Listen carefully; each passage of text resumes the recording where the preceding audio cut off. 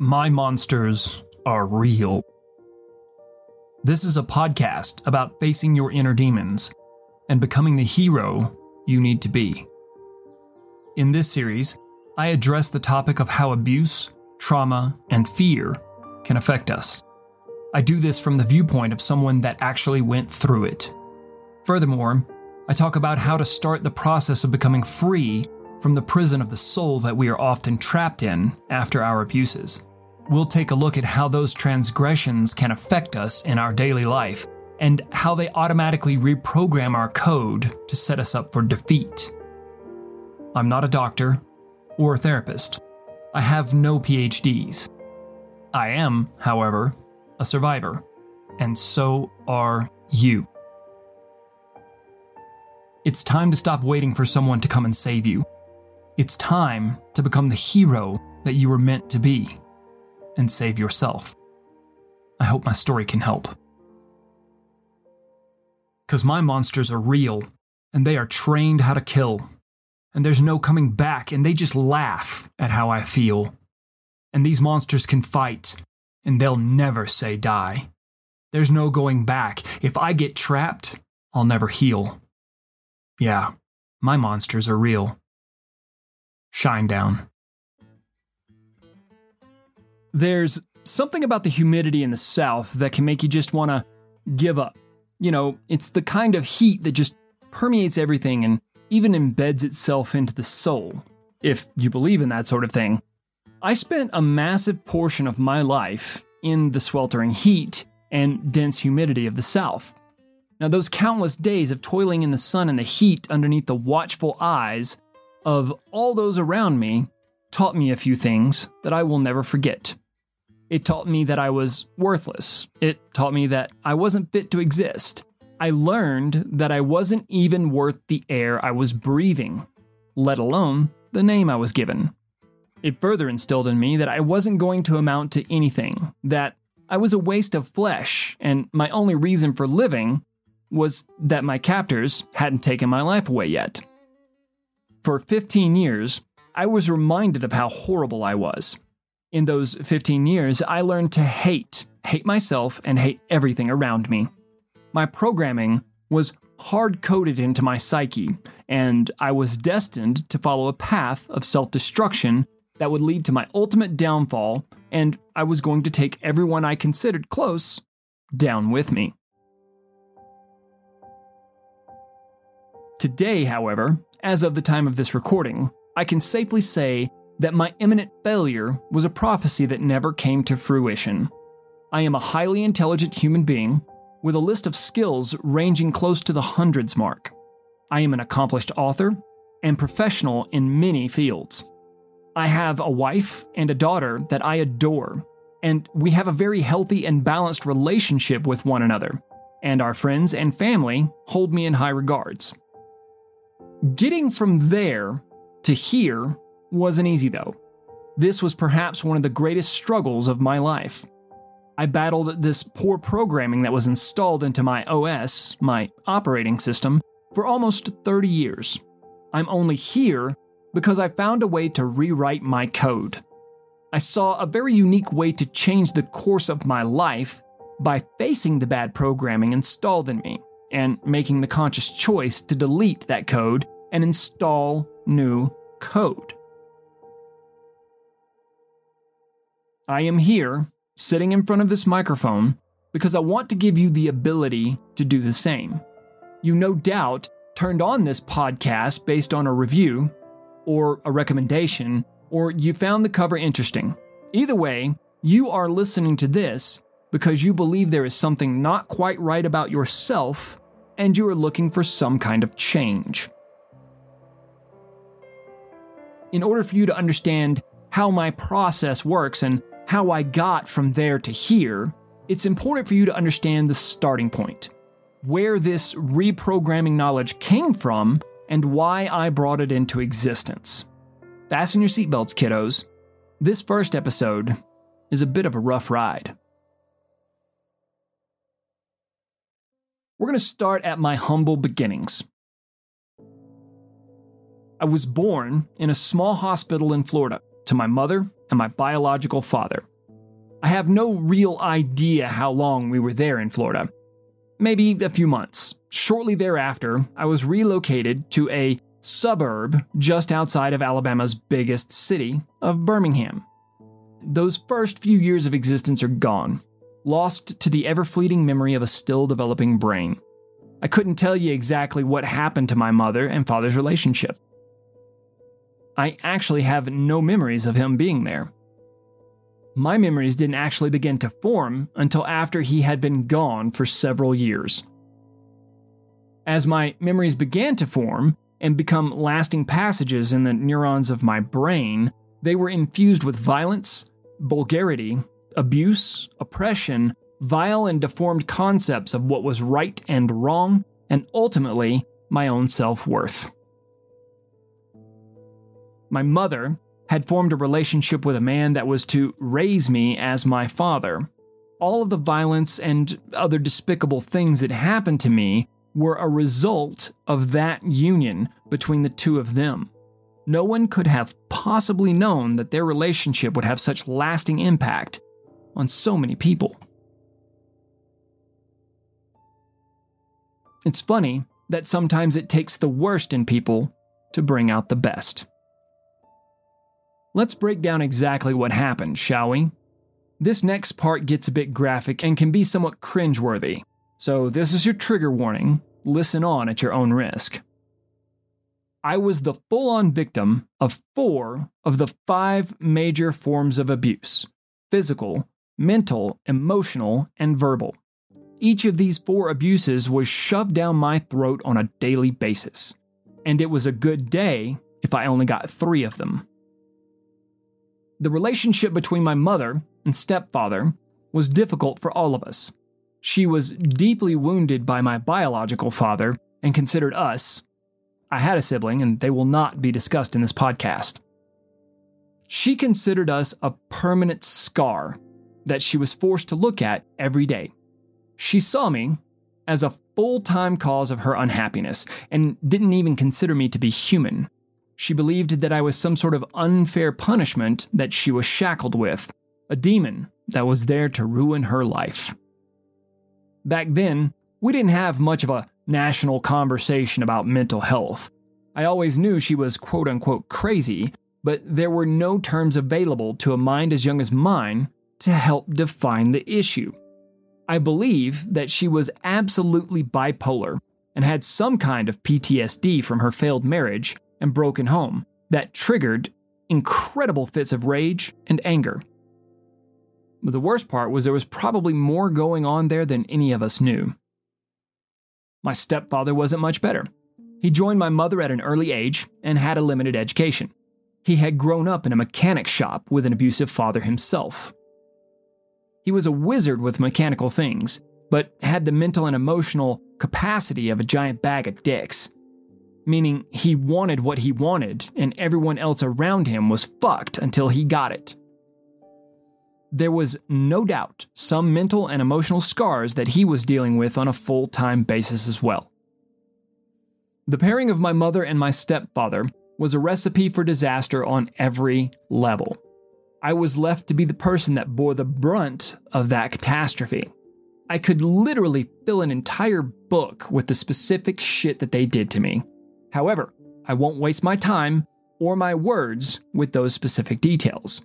I will, however, tell you the overall situation as it pertains to my programming. My daily life consisted of fear of what the day would bring. I was rarely called by my name. I was always referred to as an idiot, a piece of shit, Wayne, my bio father's name, that was a special stab from my mother, dumbass, fuck up, mistake, etc. These names were quite often strung together in paragraphs that were repeated throughout the day, sometimes for hours, as I was forced to stand silent and motionless while they were being spewed at me. My mother was a vile perpetrator of these offenses. She would often go on epic rants that would only serve to further fuel her angered state the longer she shouted. She would be in my face, shouting at me so loud I could feel the spit-laced words coming from her mouth in the form of sound waves on my skin. The tyrannical rants were always mixed with some form of physical violence. At any given moment, you could expect her to throw a punch, a slap, or some kind of strike based on what she was holding. I often had my head slammed into something, usually face first. As soon as the impact happened, I was expected to stand up, not cry or wince, and regain composure immediately. Now, we're talking about somebody that's not even 10 years old when this started. Now, keep in mind that this was not the episodes of full-blown abuse. No, these were just the verbally abusive, soul-crushing gaslighting sessions that started the day. The good stuff required more of a warm-up. The verbal abuse from my stepfather was slightly varied. His everyday lingo involved never saying my name. Choose any number of profanities, and they could be inserted into the sentence rather than my name. The usual slanderous words were readily chosen, and then he had a specific nickname for me that I detested. I refused to even say that word. He would also revert to violence at a moment's notice. His favorite thing to do was to kick you with steel-toed boots on. Second after that was slamming you into things. Walls, cars, the ground, anything really. Keep in mind, all this I described thus far was simply the day-to-day. Most people wake up and have coffee, get the kids ready for school, and go about their day. They woke up, hated every portion of their life, chose violence and abuse, and went on with the business of administering that abuse to everyone around them, even the dogs. The hard days were really hard, and I do mean really hard. There are hundreds upon hundreds of days of violence and abuse stored in my head. Days that I will never forget. Days that I was lucky to walk away from. I don't even have enough fingers and toes to count the near-death experiences that I had. My mother and father were vile human beings at that point in their lives. My mother passed away about 20 years ago, and my stepfather kind of mellowed in his old age, but, still there. They put me through absolute hell.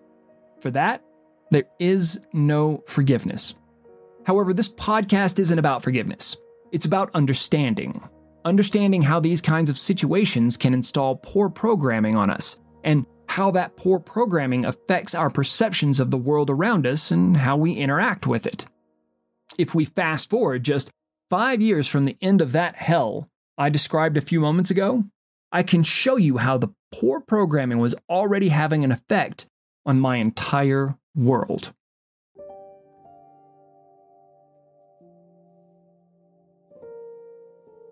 The effects of their shit programming. I like to break down how programming guides us through life into 5 categories. Now, keep these in mind, jot them down, I'll mention them several times. Those 5 categories are input, perception, processing, output, and reaction. These 5 categories are part of every single thing you do, and they exist in a constant loop that your brain is running over and over.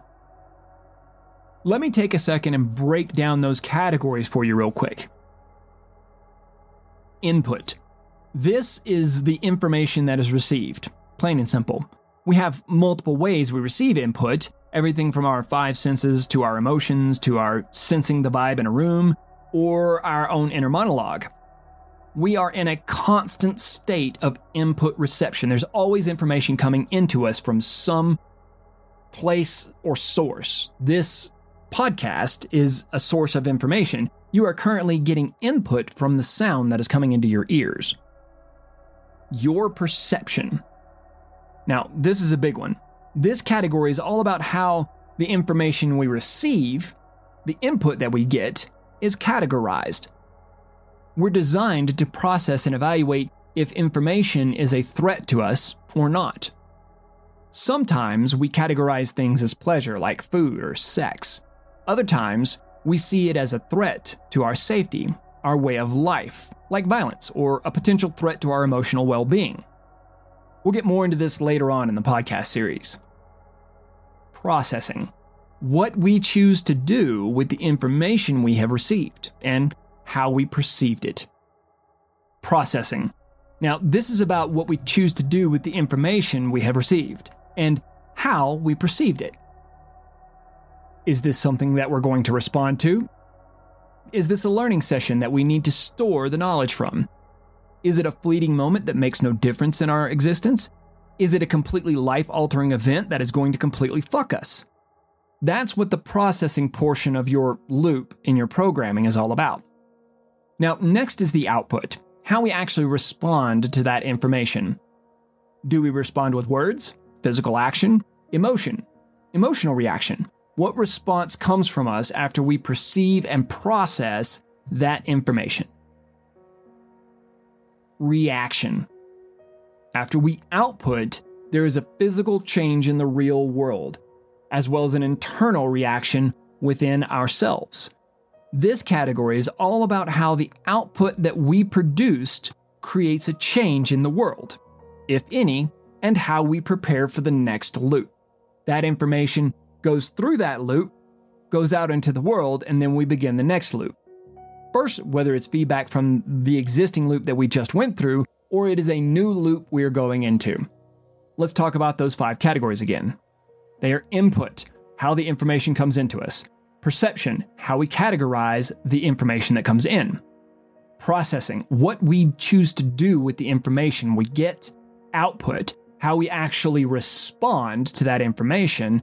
And then reaction, what reaction does our response have on the world? How do we react from what we put out in the world, and how does the world react from what we put out there?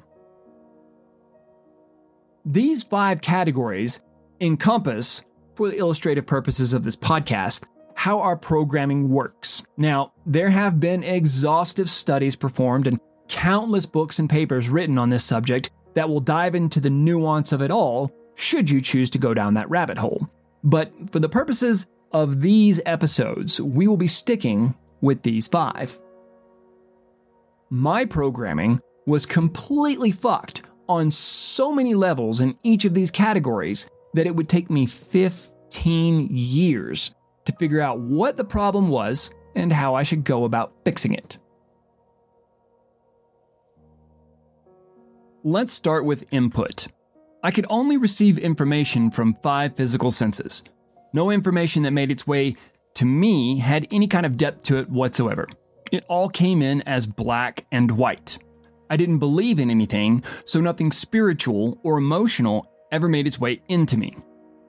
I simply didn't have the capacity to intake info in any other form other than those 5 senses. This was troublesome because it made me dreadfully unaware of any nuanced changes to the info that was coming in. Now, next, this lackluster information hit my perception filter. This is where everything got really screwy.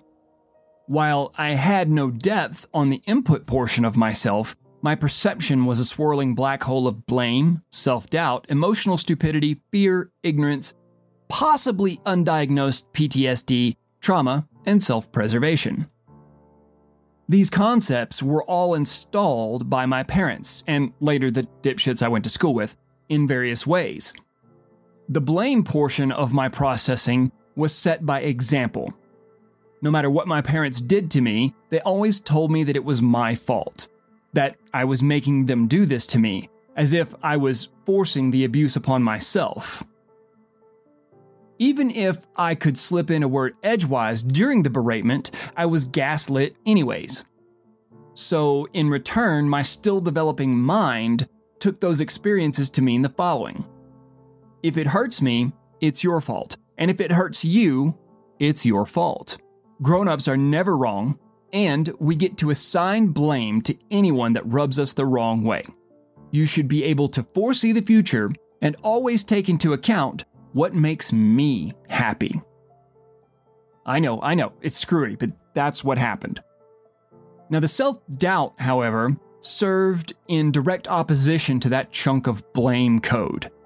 The decade and a half of direct insults slung at me all day, every day, told me that I wasn't even worth the air I was breathing, that I was way too stupid to even be receiving this info, let alone process it. I should just give up and let it prove how shitty and worthless I was.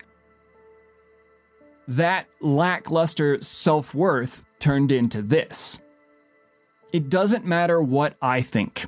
They are right and I am wrong. Shut up and take it. If you stand up and speak your mind, you will be destroyed. After that, the information had to go through the emotional stupidity filter. Growing up in hate and violence like I did will instantly remove any other emotions from you. The only things that are left after that process happens is hatred, joy from freedom of hatred. You don't have hate at this exact moment, so it feels like happiness. Disgust, rage, and anger. That's it. Everything flows and circulates around hatred. Hatred of those out to get you, hatred of those that don't understand you, hatred of situation, hatred of those that have more, hatred of those that have less, because they have less and are still happier than you, hatred of those that won't help you, hatred of those that do help, hatred of everything. Now, you can look at our political discourse these days and you can see that that kind of mentality is everywhere. It doesn't matter what side of the aisle you're on, it's there. That hatred of anything that's not like you permeates everything you do. And when you grow up in that hatred, it literally becomes who you are. Now, when you look at the chunk of code that was written from that, it reads like this. Don't waste your time with this bullshit. You'll hate it anyway. It was probably put forth by something or someone you hate. Now, next up was the fear filter. This was probably one of the worst ones because it taps into your core programming of survival. Every day, I went to sleep in fear and woke up in fear, having no idea which action, word, or even thought would ignite the fuse of the oppressive hate mongers that watched every second of my life, waiting for an opportunity to pounce and unleash their rage on me. I existed in a state of high alert. I can't even imagine how much cortisol was pumped into my body. It's even harder to process how much unused adrenaline sat in my system and stewed for hours after each and every assault. The fear that was programmed into me caused me to be fearful of everything. I was always playing out all the negative possibilities that could happen. That made one thing that brought me fear turn into 1,000 things that brought me fear because I was afraid of the possibilities. Needless to say, I wasn't able to see the positive side of anything. That constant fear that was embedded into my code read like this. How is this going to hurt you? Fuck it. It will sting you somehow. Stay away from it. Ignorance was always at play in the perception of any information that came into me. There were not one, but 3 different sources for this poor programming. Now let's start with geographical location. I was held hostage in the Deep South. And when I say held hostage, I mean my mother, my father, they kept me pinned down there where it was just fucking stupid. In the South, stupid people rule the world. Or at least that's what they believe. There is a large portion of the population there that believes they already know everything about any given subject to an expert level. They also believe that all life on Earth operates under the same rules and in the same social situations as they do. So what limited knowledge they have applies to everyone and everything. Now, this has a lot to do with not leaving your hometown for the entirety of your life. Furthermore, any new information on a subject must meet a few criteria. It must fit their narrative. It must not challenge their ego. It must place blame. It must absolve them of any wrongdoing, unless that can be translated into a Bubba's and beer moment. It must not flow against the laws of common sense. That basically means that if a 5th grader can't understand the concept instantly, then it's bullshit and completely untrue. Lastly, those in select positions of power, preachers, pastors, your favorite politicians, meemaws, pawpaws, and the random guy down the road for some reason, are responsible for delivering to you any information you need to know. If that new information ever violates one of the aforementioned criteria, that person is then othered and no longer knows anything at all. This form of thought is so invasive in that portion of the country that real, actual intelligence is insulted, discouraged, approached with hostile intent, and drowned out by the loud and ignorant voices and disbelief at the audacity of learning anything new. If you offer resistance to any of those aforementioned statements, they may just be talking about you. You should have a long look in the mirror. This was the dominant cultural wisdom in that part of the country. It permeated every aspect of life, and it was the driving force behind the second source of ignorance in my life, my parents. They openly embraced this Southern intelligence concept, but for them, nobody knew anything more than they did. The two of them each believed that they were the pinnacles of all knowledge in the known universe. Everyone else represented an assault on their intelligence. Didn't matter who you were, friend, family, scholar, scientist, doctor, preacher, teacher, etc. God himself could have come down from the clouds to teach them something new, and they would have run him off of their property. You can imagine how this played out to a child with a still developing brain. The two people that were the most vile were to also be revered for their supreme intelligence. Truth be told, they placed all of their knowledge into the common sense basket. Neither one of them knew much about anything. My stepdad could fix a car like no one else, but could barely spell, hardly read, and couldn't even write worth a shit. My mother touted her intelligence on a regular basis, but couldn't understand this simple concept that if you're vile to everyone, no one will like you. She openly believed that she was the smartest person she knew, but nothing could have been further from the truth. The final input for my ignorance filter was the education system. That's not to say the education system is broken, but it's fucking broken. I was one of the many that fell through the cracks at the junior high and high school level. I was suffering from massive amounts of abuse at home, and that made me socially awkward. The social awkwardness meant I wasn't popular, which meant I wasn't important to anyone.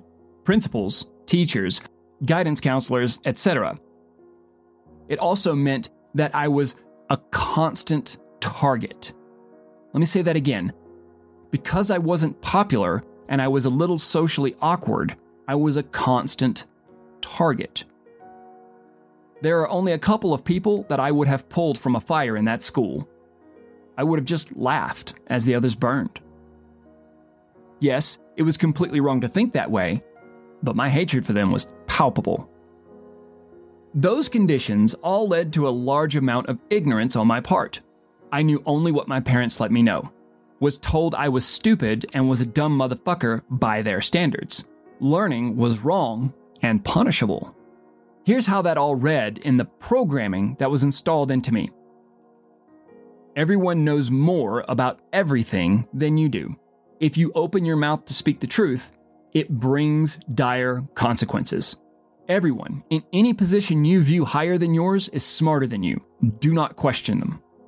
The amount of people that like you is directly related to your intelligence. They only like you because you will not question them. You are a dumbass that knows nothing, and you will always be that way. Now, ain't that some dumb shit?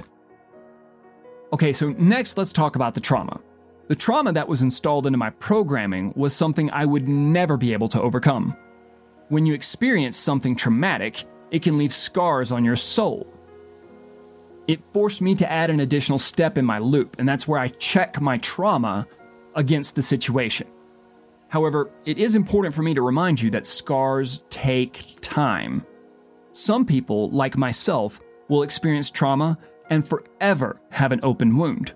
No amount of healing or therapy or forgiveness will ever close those wounds.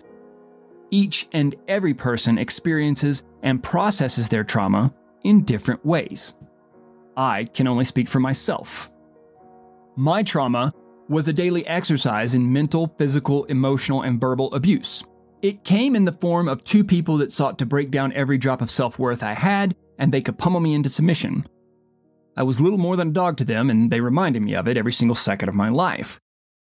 There are not enough episodes in this series to completely explain the level of trauma I went through. My trauma forced its way into my programming. And that code read like this: fuck them all. None of them deserve to live. In my head, at that time, I was in an incredibly dark place. But that's what trauma does. It leaves people in dark places. Now, I want to say this before we go any further. If you're experiencing any kind of trauma, if you've experienced any kind of trauma and you are still in that incredibly dark place, get some help. There are lots of different options out there for you. You just have to be brave and Google.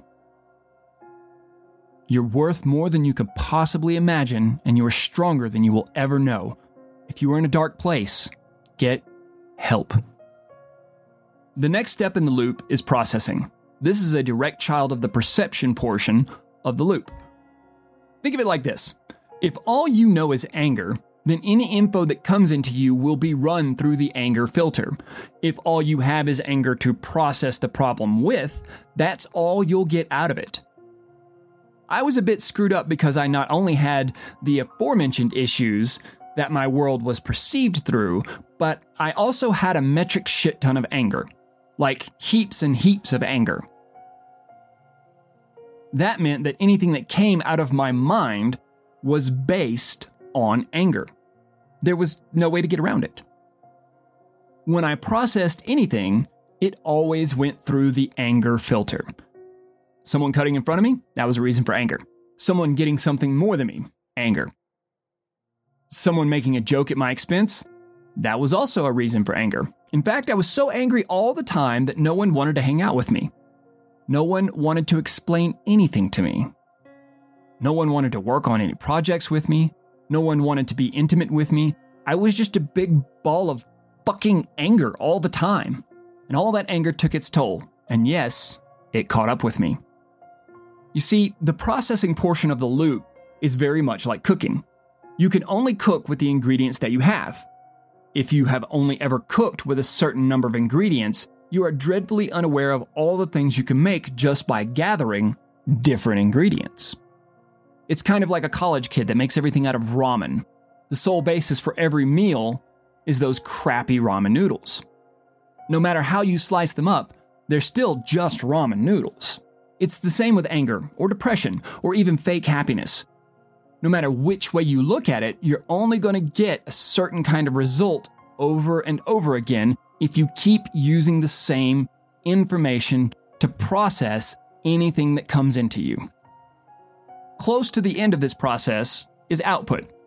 Remember, everything came in, it was processed, and then it went to output. As you may have figured out by now, each stage in the loop is dictated by what happens before it. I was processing everything with anger, so everything that came out of me was fundamentally based on anger.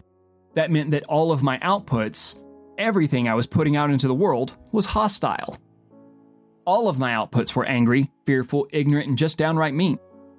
At this point in my life, I had become exactly what my parents were grooming me to be. Just like them. The abused, that's me, had adopted the mindset and reaction-based lifestyle of my abusers. Now, how's that for a disappointing situation? Finally, we come to the reaction portion. Now, the reaction portion of my life was exactly what you thought it would be.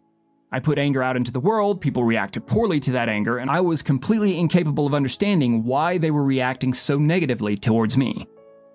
So what did I do? I stepped right back into the same loop that caused the problem in the first place. I didn't stay this way, though. Eventually, I came around to a few understandings and realizations that forced me to begin changing myself. Now, if you've made it through all of this previously, this is where you really want to start listening. As of the time of this podcast, I am 30 years separated from those that installed this poor code into me. I have a wonderful marriage and a fantastic family, a plethora of career choices at my fingertips, and for the most part, I am a happy human being. I'm in control of my emotions for the most part and how I process information. Ultimately, I'm able to control my output and my reaction to any given stimulus. Does this mean that I have achieved a perfect life? Absolutely not. Does this mean that I have healed from every single wound that was ever given to me? Honestly, no. But what has happened is that I'm able to control how I react and how I carry forward in my life when I am triggered, or when I need to make decisions that may be affected by my wounds, my trauma, or any lasting effects of that abuse-filled 15 years. I want to take what I have learned and give it to you. You are listening to this podcast for a reason. More than likely, you are currently struggling with something that has affected the way you live your life. Whether you're living in fear, anxiety, trauma, or you're just making poor decisions that are leading you to a ratchet lifestyle. I think it can help. Let's get started, shall we? Thank you so much for listening to this episode. I hope that you found this podcast helpful. Before we're finished with our time together, I want to remind you of a few things. You are not your trauma. You are so much more powerful than that trauma lets you believe. Heroes are often forged in the fires of hell. However, you will never escape the shackles keeping you here in this hell unless you stand up and become the hero you are meant to be. Once you make that decision to unleash your inner hero, you will become more powerful than you can possibly imagine. I love you. Don't be afraid to love yourself. I'll meet you again in the next episode.